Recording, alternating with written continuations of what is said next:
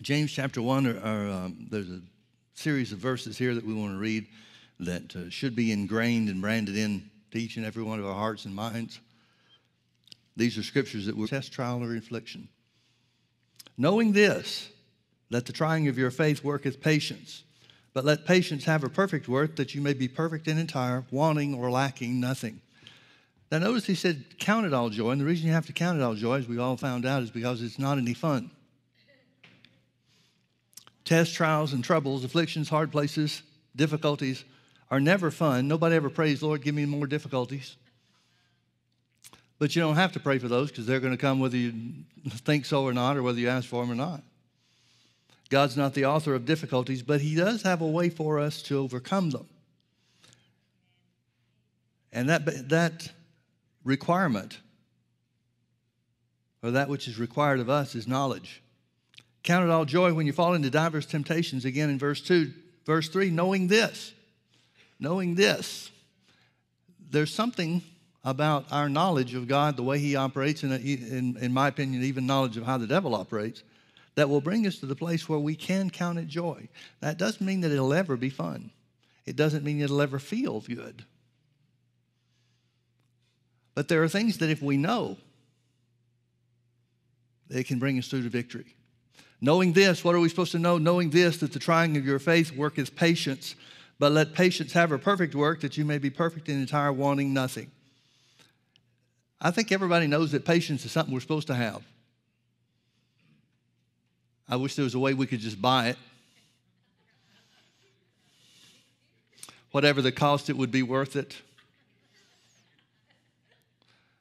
But patience doesn't come by buying it. Patience doesn't come by praying for it. Patience doesn't come by any other means that we could identify other than standing strong, learning to stand strong in times of trouble. Now we get into the argument, or it's easy to get into the argument, I guess. Does God want us to have trouble? Well, he wants us to develop in patience, and patience is only developed through trouble. So I guess the most accurate way to answer that is God's not the one making trouble for us, certainly. He doesn't test man with evil. He doesn't tempt man with evil. Neither can he be tempted with evil, James goes on to say. But patience is more important than the feel-good, comfort zone situation that we always want to have. So is trouble good for us? In this regard, yeah. It's good for us in that it develops patience. And notice the first thing he says about patience is it comes by being tried or tested, by your faith being tried or tested. But it ends in victory. Every time. Let patience have her perfect work. That word perfect is complete. That you may be perfect and entire, wanting nothing. Now this word perfect, talking about us, is talking about maturity. It's talking about spiritual growth and development. Then he says in verse 5, if any of you lack wisdom, let him ask of God that giveth to all men liberally, and upbraideth not, it shall be given him. What's that telling us? It's telling us you're not always going to know what to do in the middle of trouble. But when you don't, there's an easy answer. There's an easy fix. Ask God for the wisdom you need in the middle of the trouble. It's the easiest thing in the world for us, no matter how long we've been walking with God, no matter how dedicated to him and his word and his plan and his purpose, no matter how much that may be the truth in our lives, there are always going to be situations regarding trouble, regarding the testing of your faith, the trying of your faith, that you're not going to have an answer for. Now that's the point where some people bail. A lot of people give up at the point that they don't know. The thing that they don't know, or the steps to take, they may not know. But God's always there with an answer. He's always there to help you. Now think about what that means. That means he wants you to make it through your trouble successfully, victoriously. That's what he wants. I think sometimes we think we want it more than he does. We're more committed to our situation than he is, but that's not true. If that were true, he wouldn't always have an answer. So it says, if any of you lack wisdom, he can't be just talking about normal wisdom. 1 Corinthians 1:30 says, Christ has made unto us wisdom, along with some other things. 4 different things it says Christ has made unto us. So he's not just talking about wisdom that comes from the Word of God. He's talking about wisdom in your specific situation. Thank God both belong to us. If any of you lack wisdom, let him ask of God that giveth to all men liberally and upbraideth not. But there's a condition. It shall be given him. Here's the condition. But let him ask in faith, nothing wavering. For he that wavers is like a wave of the sea driven with the wind and tossed. For let not that man think that he shall receive anything of the Lord. A double-minded man is unstable in all of his ways. So it's telling us we're going to have to ask in faith, nothing wavering. Now, why does he talk about not wavering in this situation? Why does he point out, and we have to believe that this is inspired by the Holy Ghost, why is the Holy Ghost pointing out the need to not waver? Because when you're dealing with things that you don't know, that's where the devil can trip you up. When you're dealing with the unknown, now the unknown in this case is if you lack wisdom, if you don't know what to do next. How many of you ever come to a place where in the middle of your trouble, in the middle of your situation, you just don't know what else to do? Pretty common occurrence, right? Well, what are we to do? Ask for wisdom. Why does it take faith? Because it may not look like you're getting it. It may not look like it's coming to you. It may not look like you have any direction from the Lord to take. I always like what Brother Hagin used to say. He may still say it. I don't know if you say this in heaven or not. But he used to say, I go as much by what God doesn't say as what he does. Well, if we apply that principle to these scriptures, if you ask for wisdom, ask in faith, you may have to stand strong in faith because it may not seem like anything's happening. And if there is nothing that's being told you, that may be an indication from God that there's nothing more for you to do. You remember Ephesians chapter 6 and verse 10. Well, let's turn over there. Let's look at Ephesians 6:10.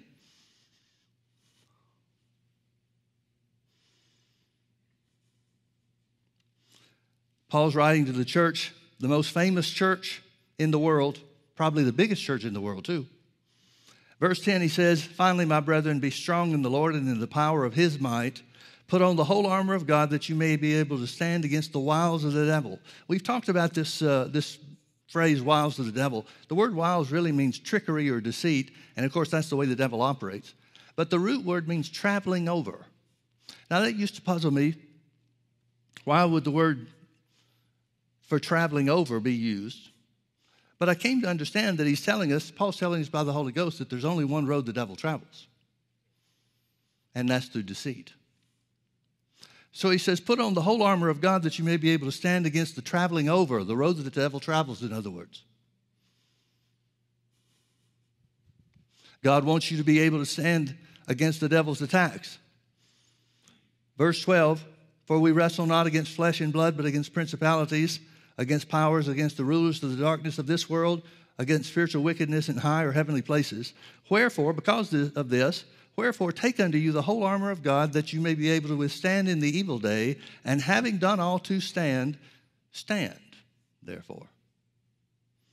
And then he talks about the elements of the armor of God.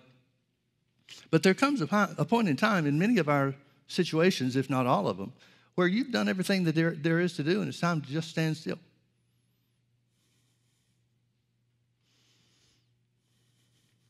Now, when it talks about the devil's road and the way that he travels against us, we know that he travels against us in deceit. Well, what does that mean? If we've got the word for what we're in the middle of, or the word that covers our situation if we're asking for something or believing for something or whatever the case might be.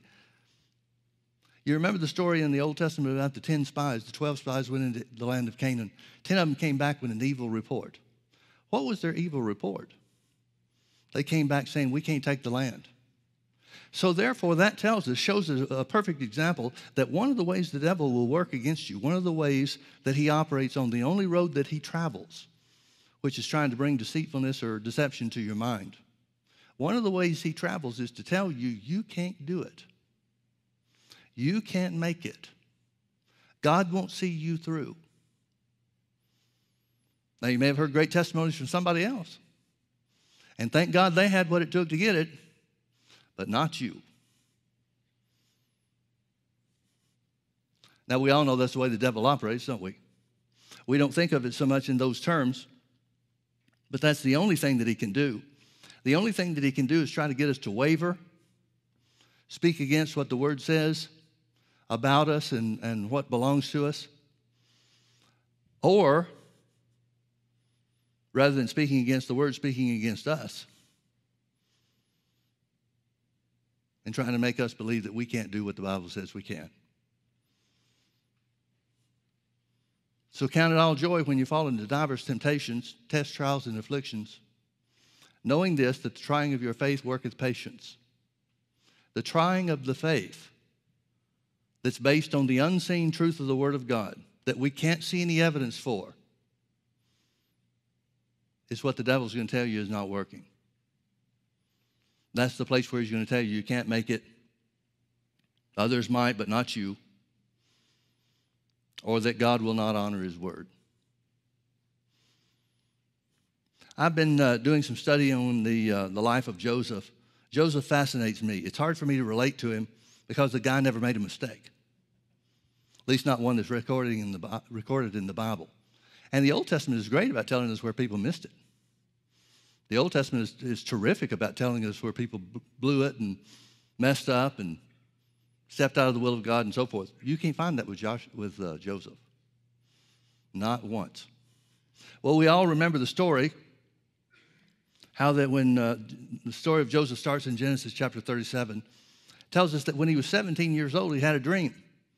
And that dream was they were gathering sheaves in from the field, and each one of his 11 brothers, there were 12 of them in all, that became the 12 tribes of the nation of Israel.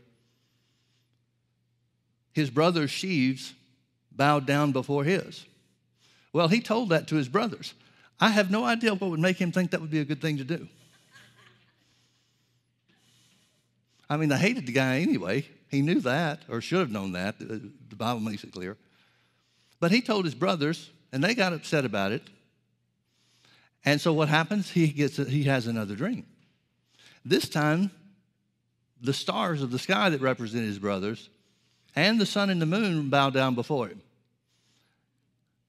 And the sun and the moon represented his mother and father. And so now everybody's mad at him. Even his father gets upset. Well, his father sends him out, Jacob sends him out to check on his brothers. And when his brothers saw him coming, they hatched this plan to kill him. And one of the brothers talked him out of that. Let's just throw him into a pit. Let's don't have his blood on our hands. And then about that time, a slave trader caravan came by. So they sold him into slavery. All because he had a dream. Or two dreams. Really the same dream, but you know what I mean. So they sold him into slavery. And one of the brothers said, one of the brothers that came up with the idea to sell him into slavery said, let's sell him and see what come of his dreams. Well, that starts a long road for Joseph. He gets to Egypt. He's sold unto Potiphar's house. Potiphar is the captain of the king's guard, Pharaoh's special army, personal army. And he winds up, the hand of God is on him, which is probably one of the reasons why his brothers hated him so. But the hand of God was on him, and he became the chief person, the ruler of the house in Potiphar's house. It goes so far as to tell us Potiphar didn't even pay any attention to the business of the house or what he had, because Joseph was so good in taking care of things, and the hand of God was on it. Well, you remember what happened after that. Looks like Joseph is doing pretty good. I don't think he had any idea how his dreams might come to pass at that point in time. But he's just minding his own business. And then Potiphar's wife tells a lie on him, says he tried to assault her. Potiphar listened to his wife, believed his wife, and had him thrown into the prison, the special prison where the enemies of the king were put. Well, it's not too long before Joseph starts running the prison. God blesses this guy everywhere he goes. Now, he's in slavery first, and God blesses him. Now he's in prison. He's a prisoner, and God still blesses him. Now, I don't know about you, but I would rather the blessing of God keep me out of prison and slavery. That'd be my way to make this work. But that's not the way it happened. Well, you remember more about the story, I'm sure. The king throws the butler and the baker, the chief butler and the chief baker, in prison. They displeased him. And both of those guys had a dream, same night. Joseph asked what's going on. They told him the dream. He interpreted it. He said to the chief butler, 3 days from now, the king will restore you to your original position. The chief baker hears that and says, well, let me tell you my dream. And Joseph says, 3 days from now, the king will kill you, cut your head off. So he says to the butler, it happens just exactly the way that he said that it would, just exactly the way the dreams were interpreted. He tells the butler, remember me when you get before Pharaoh, because I haven't done anything wrong. Haven't done anything wrong. 2 years go by. And then Pharaoh has a dream. You remember he dreamed about he had 2 different dreams that meant the same thing. He had one dream where there were 7 cattle that were eaten up, big, fat, healthy ones that were eaten up by lean ones, skinny ones. And Joseph interpreted the dream. He said, God gave this dream to you twice to show you how important it is and that it will truly come to pass. And he explained to him about how that the 7 years were 7 years of plenty and then would be followed by 7 years of famine. And the famine would be so great that it would be like there never was the 7 years of plenty. And so he gives Pharaoh instructions or makes a suggestion to him. He said, find somebody to put in charge of this that will collect a portion of everybody's crops during the years of plenty so that you can guard against the years of famine. Well, in a matter of 1 day's time, Pharaoh exalts and elevates Joseph to be the prime minister. Now, there's a couple of things that happen. The Bible tells us that in Genesis chapter 37 that Joseph is 17 when he has the dreams. It also tells us that he's 30 when he stands before Pharaoh. 13 years, almost half this kid's life. How long would it take you or me to doubt the dreams that we had during that 13-year stretch? Now, I'm sure Joseph had bad days just like you and I might have bad days. I'm sure there were times he probably kicked the walls and said, God, what is going on here? I have done nothing wrong. I've only served you. I've put you first. I did the right thing and didn't sleep with Potiphar's wife.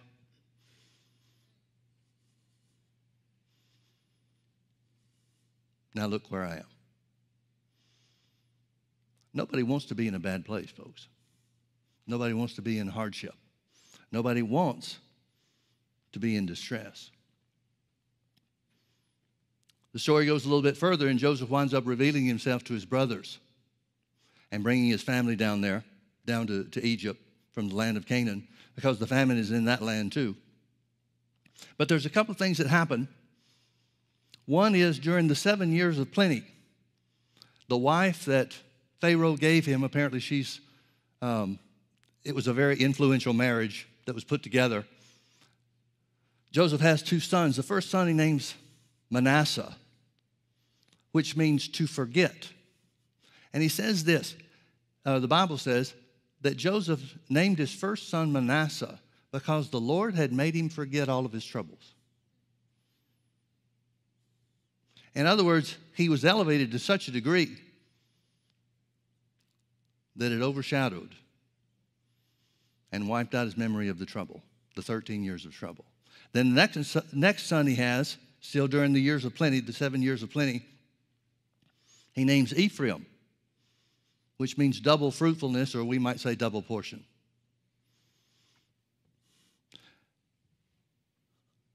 Count it all joy when you fall into diverse temptations, knowing this, that the trying of your faith worketh patience. But let patience have a perfect work, that you may be perfect and entire, wanting, lacking, needing desiring nothing. Folks, this is the way God operates. One of the things that always frosts me about people, and it's usually denominational churches, and their reliance on the book of Job, the story of Job. Nobody ever talks about the end of the book. Nobody talks about the fact that Job came through this situation. Most Bible scholars agree it was a 9-month to 12-month period of time that everything written in Job took place. It's not like it was this way forever. But at the end of that period of time, however long it was, the Bible says God gave Job twice as much as he had to start with. And Job messed up a lot. God didn't bless him with twice as much because Job was perfect. He wasn't. But he never strayed too far. And God gave him twice as much. Well, this seems to be the same pattern that God was operating with Joseph. Then you remember his brothers come from Canaan land, the famine that's in their land too. And they bow before him, and Joseph remembered the dream. Now, it's interesting that it says it this way. It's Genesis 42:21, I think. But when his brothers come and bow down before him, the Bible specifically says, and he remembered his dream. What do you think he's been doing with those dreams? If he had been trying to live on them, it wouldn't say that he remembered it. Here's one mistake I see people make over and over and over again. They get a dream or a vision for something and then they try to make it come to pass themselves. I have an advantage on that because Brother Hagin talked about that to us many, many, many times. He was always big on times of preparation, recognizing the value of preparation times. He was always very strong on letting God work things out. He'd tell us story after story after story about what God would say to him about a meeting or a crusade or a campaign or ministry endeavor, and how he never did a thing to make it work. He just left it alone. If it was God, it would work itself out, or God would work it out instead, and it always worked. I think people are trying to live on their dreams. And everything you hear is pursue your dream, pursue your dream, pursue your dream. Not me. I'm going to pursue God. Let him work things out the way he wants them. Because if the dream is of God, he's big enough to make it work. And if the dream's not of God, I don't want to be going in the wrong direction. So his brothers bow down before him. Of course, they don't know who he is. He hasn't revealed himself yet. So they bow down before him, and they don't know that he, Joseph, the brothers don't know that Joseph speaks their language. He's hiding himself from them through a variety of means. One is he's speaking to them through an interpreter. So that gives him the advantage to hear and understand everything that they're talking about. And one of the things that got me about this story has always intrigued me is his brothers talked about their guilt for what they did to him. And they said it this way. They said, "We are guilty of the blood of our brother." I guess they assume that he's dead. Certainly don't expect him to be in the position he's in, I'm sure. But it says it this way. We heard the anguish of his soul when he was in the pit. And that's why this distress has come upon us. Now you remember that Joseph kind of played games with them undercover. He put their money back in the sacks of grain that they were supposed to have paid for. So they were afraid about that, and that's kept them away. Then he did the thing with hiding his silver cup in Benjamin's gear. So he's not going out of his way to tell them who he is until he's proven them a bit. Part of that proving involved a stint in prison for a few weeks. And then he made some demands on them to bring his younger brother, or their younger brother, Benjamin, to him and so forth. But when it says, I think it's Simeon that makes the comment, we heard the anguish of his soul. That word anguish means extreme distress. It's translated a bunch of different things, tribulations, troubles, and so forth. But it implies, if not comes right out and speaks to it by definition, that Joseph knew that the trouble that was coming for him was going to be severe. He agonized during the time that he was in the pit. He knew his brothers were having an argument about whether to kill him or not. I'm sure he felt his life was in danger to some degree anyway. But Simeon said, we heard the anguish of his soul. Now, folks, you know, knowing the end of the story, the thing that Joseph was agonizing about was a step used by God to get him to where he wanted him to be. But those times sure are difficult to identify sometimes, aren't they? When Joseph finally does reveal himself to his brothers, he says this. They, of course, are apologizing or try to apologize for what they did to him. And he said, don't worry about it. Don't fret over this. God used it to save you and the rest of our family. After 13 years in prison, wrongly accused, mistreated, sold into slavery, the whole thing. After 13 years, when he's elevated to the position God had planned for him to have all along, he sees the hand of God in the evil that they did to him. I know a lot of people, and I'm sure you do too, that have gotten bitter with God over things not working out the way they wanted them to, and have turned their back, at least to some degree, some completely, but others just to some degree, because things didn't go the way that they were believing for them to go. Back in the period of time that we were having trouble with our construction and the lawsuits and different things that were going on, I was believing God for one thing specifically, and it didn't work. It didn't happen that way. I was believing for us to win the big lawsuit and not be liable for the money that we really didn't owe. But we lost that one. We lost $500,000 plus almost another $500,000 to legal fees. And that was one of the low points for me. So I was talking to the Lord about it. God, I know that you're not against us. I know you told us what to do. You know we did what you said. But I sure never expected it to go like this. The Lord said something to me that I never will forget. And here's what he said. He said, Mike, you're trying to micromanage this thing with your faith. And he's right. I was believing to win this. I was believing to gain this. I was believing for this. He said, you're trying to micromanage this thing with your faith. Why don't you just rest and let me work it out? Well, okay. I would have liked to have had that instruction before the $1 million was forfeited. But okay. I remember hearing a missionary to Africa talking about trying to talk God into letting him buy certain things because he could make either a profit on it or save money on it or whatever it was that he was looking at. And God told him, I didn't send you here to Africa, to the African continent, to save money. I sent you over here to save people. You do what I tell you to do, and I'll work out the finances. And he did. Now, I want you to look with me to a scripture in Proverbs chapter 24, verse 10. Remember that word anguish? Distress, tribulation, troubles. Talking about an extreme difficulty. This word's used in Proverbs 24:10 as well. It says, if you faint in the day of adversity, your strength is small. If you faint in the day of adversity, your strength is small. I asked the Lord during the middle of our trouble and financial difficulties and lawsuits and all that other kind of stuff. And really the thing that hurt the most for me was not the loss of money.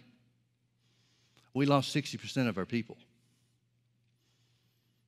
Folks that just couldn't stand the pressure. Now, it wasn't pressure that was being put on from within us. We weren't trying to take up offerings or raise money to do different things or anything like that. We said very little about it, to be honest with you. I only told people what I had to tell to do the right thing. But there's a lot of stuff about it that nobody ever knew. But there was a lot of pressure. There was a lot of pressure coming in from the outside. It was just an attack against our church. trying to keep us from getting planting our roots deep in the ground. I asked the Lord during the middle of this, what was all this for, or what is all this for? It was still going on, so it's present tense. I said, Lord, why is all this stuff happening? He said one word to me, preparation. Preparation. Now, if the trying of your faith works patience, like James 1 says, if the trying of your faith works patience, but if you learn to let patience have her perfect work, to run its course in you, in other words, you keep your emotions in check and walk in peace, maintain the peace of God during the middle of the trouble. If all those things are necessary or key elements to bringing you and I to the place where we're perfect and entire, wanting nothing, then that would be preparation, wouldn't it?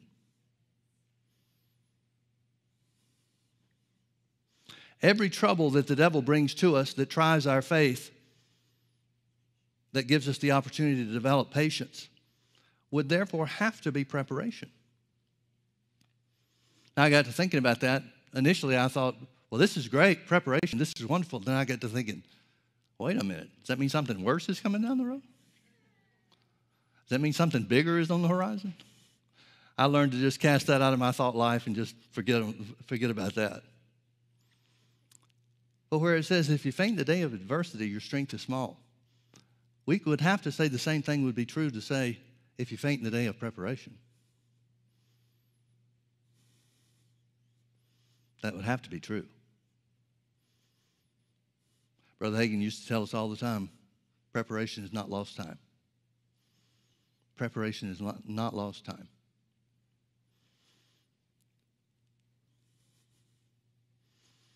So the devil will try to tell you that you can't make it. The devil will try to tell you that you can't finish. He wants to tell you whatever it takes to begin with early on to keep you from stepping out in faith. But once you do step out in faith, he wants you to believe. He wants to convince you that you don't have enough to get through. Or that God will do a little bit of what you want, but won't make good on the whole thing. Have any of us ever known God to go halfway in anything? When you look at the detail involved in this creation, stuff that scientists haven't even figured out yet, he seems to be a finisher, doesn't he?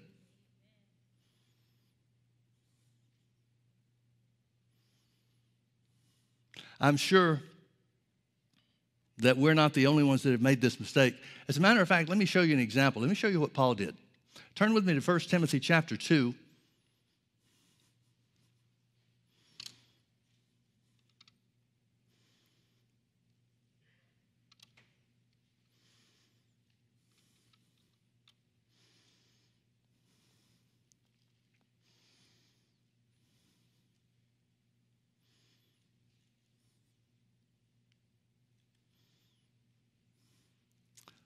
Well, I'm calling out the wrong reference. Let me find it.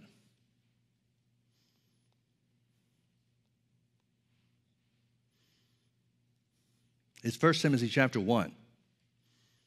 1 Timothy chapter 1, let me start in verse 18. It says, "This charge I commit unto thee, son Timothy, according to the prophecies which went on before thee, that thou by them mightest a good warfare, holding faith and a good conscience, which some having put away concerning faith have made shipwreck."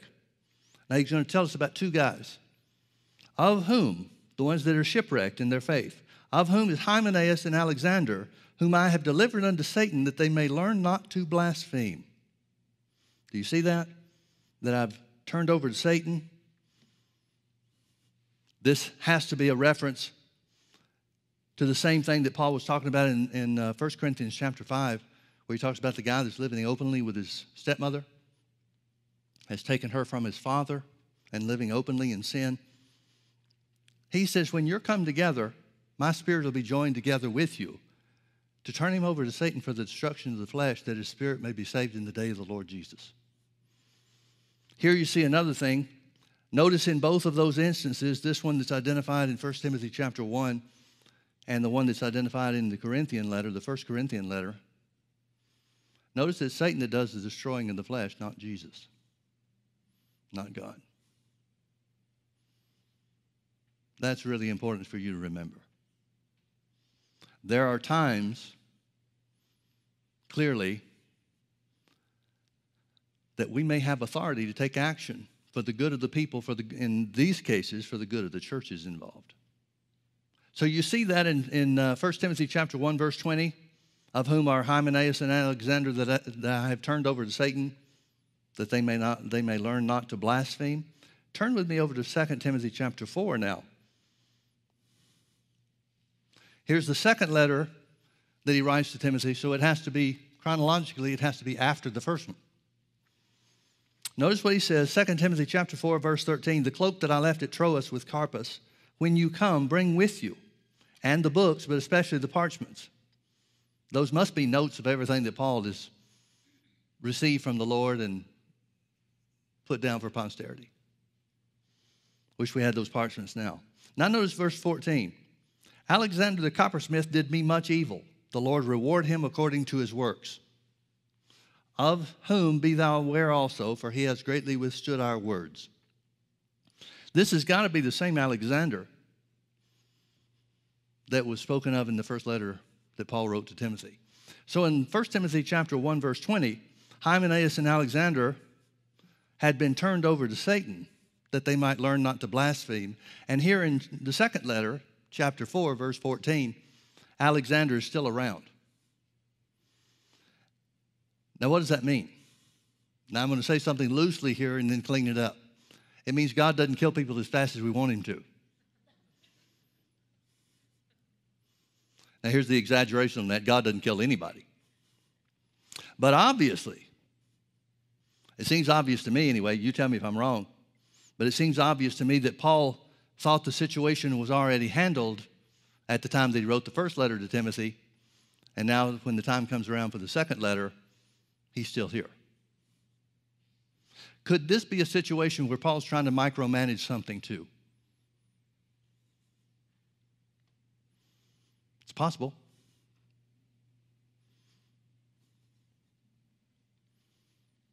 I think most situations we'd be better off, we'd just trust God for what his word says and let him work out the details. Don't you think? If you faint in the day of adversity, if you faint in the day of preparation, your strength is small.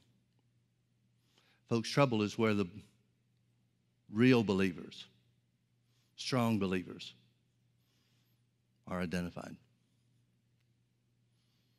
When we've got a pocket full of money and our bodies are working right, it's easy for everybody to be a strong Christian.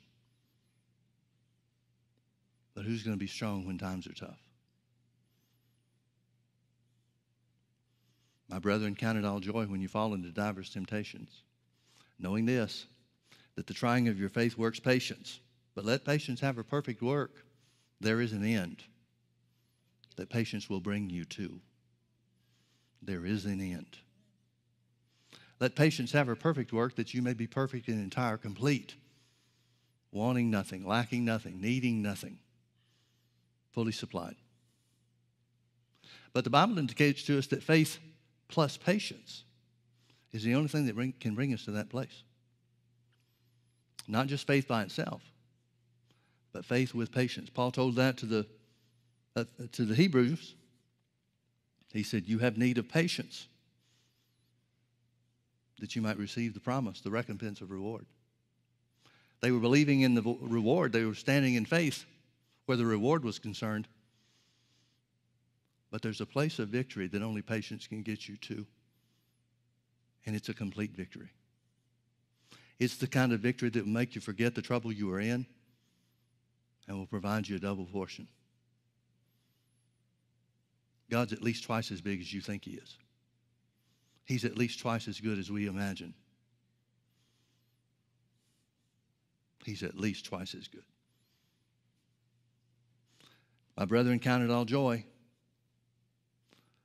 The issue is expressing joy because of what you know the word says, no matter what it looks like, no matter what it feels like, no matter what the forecast is, no matter what the diagnosis, no matter what the devil tells you is going to happen or won't happen.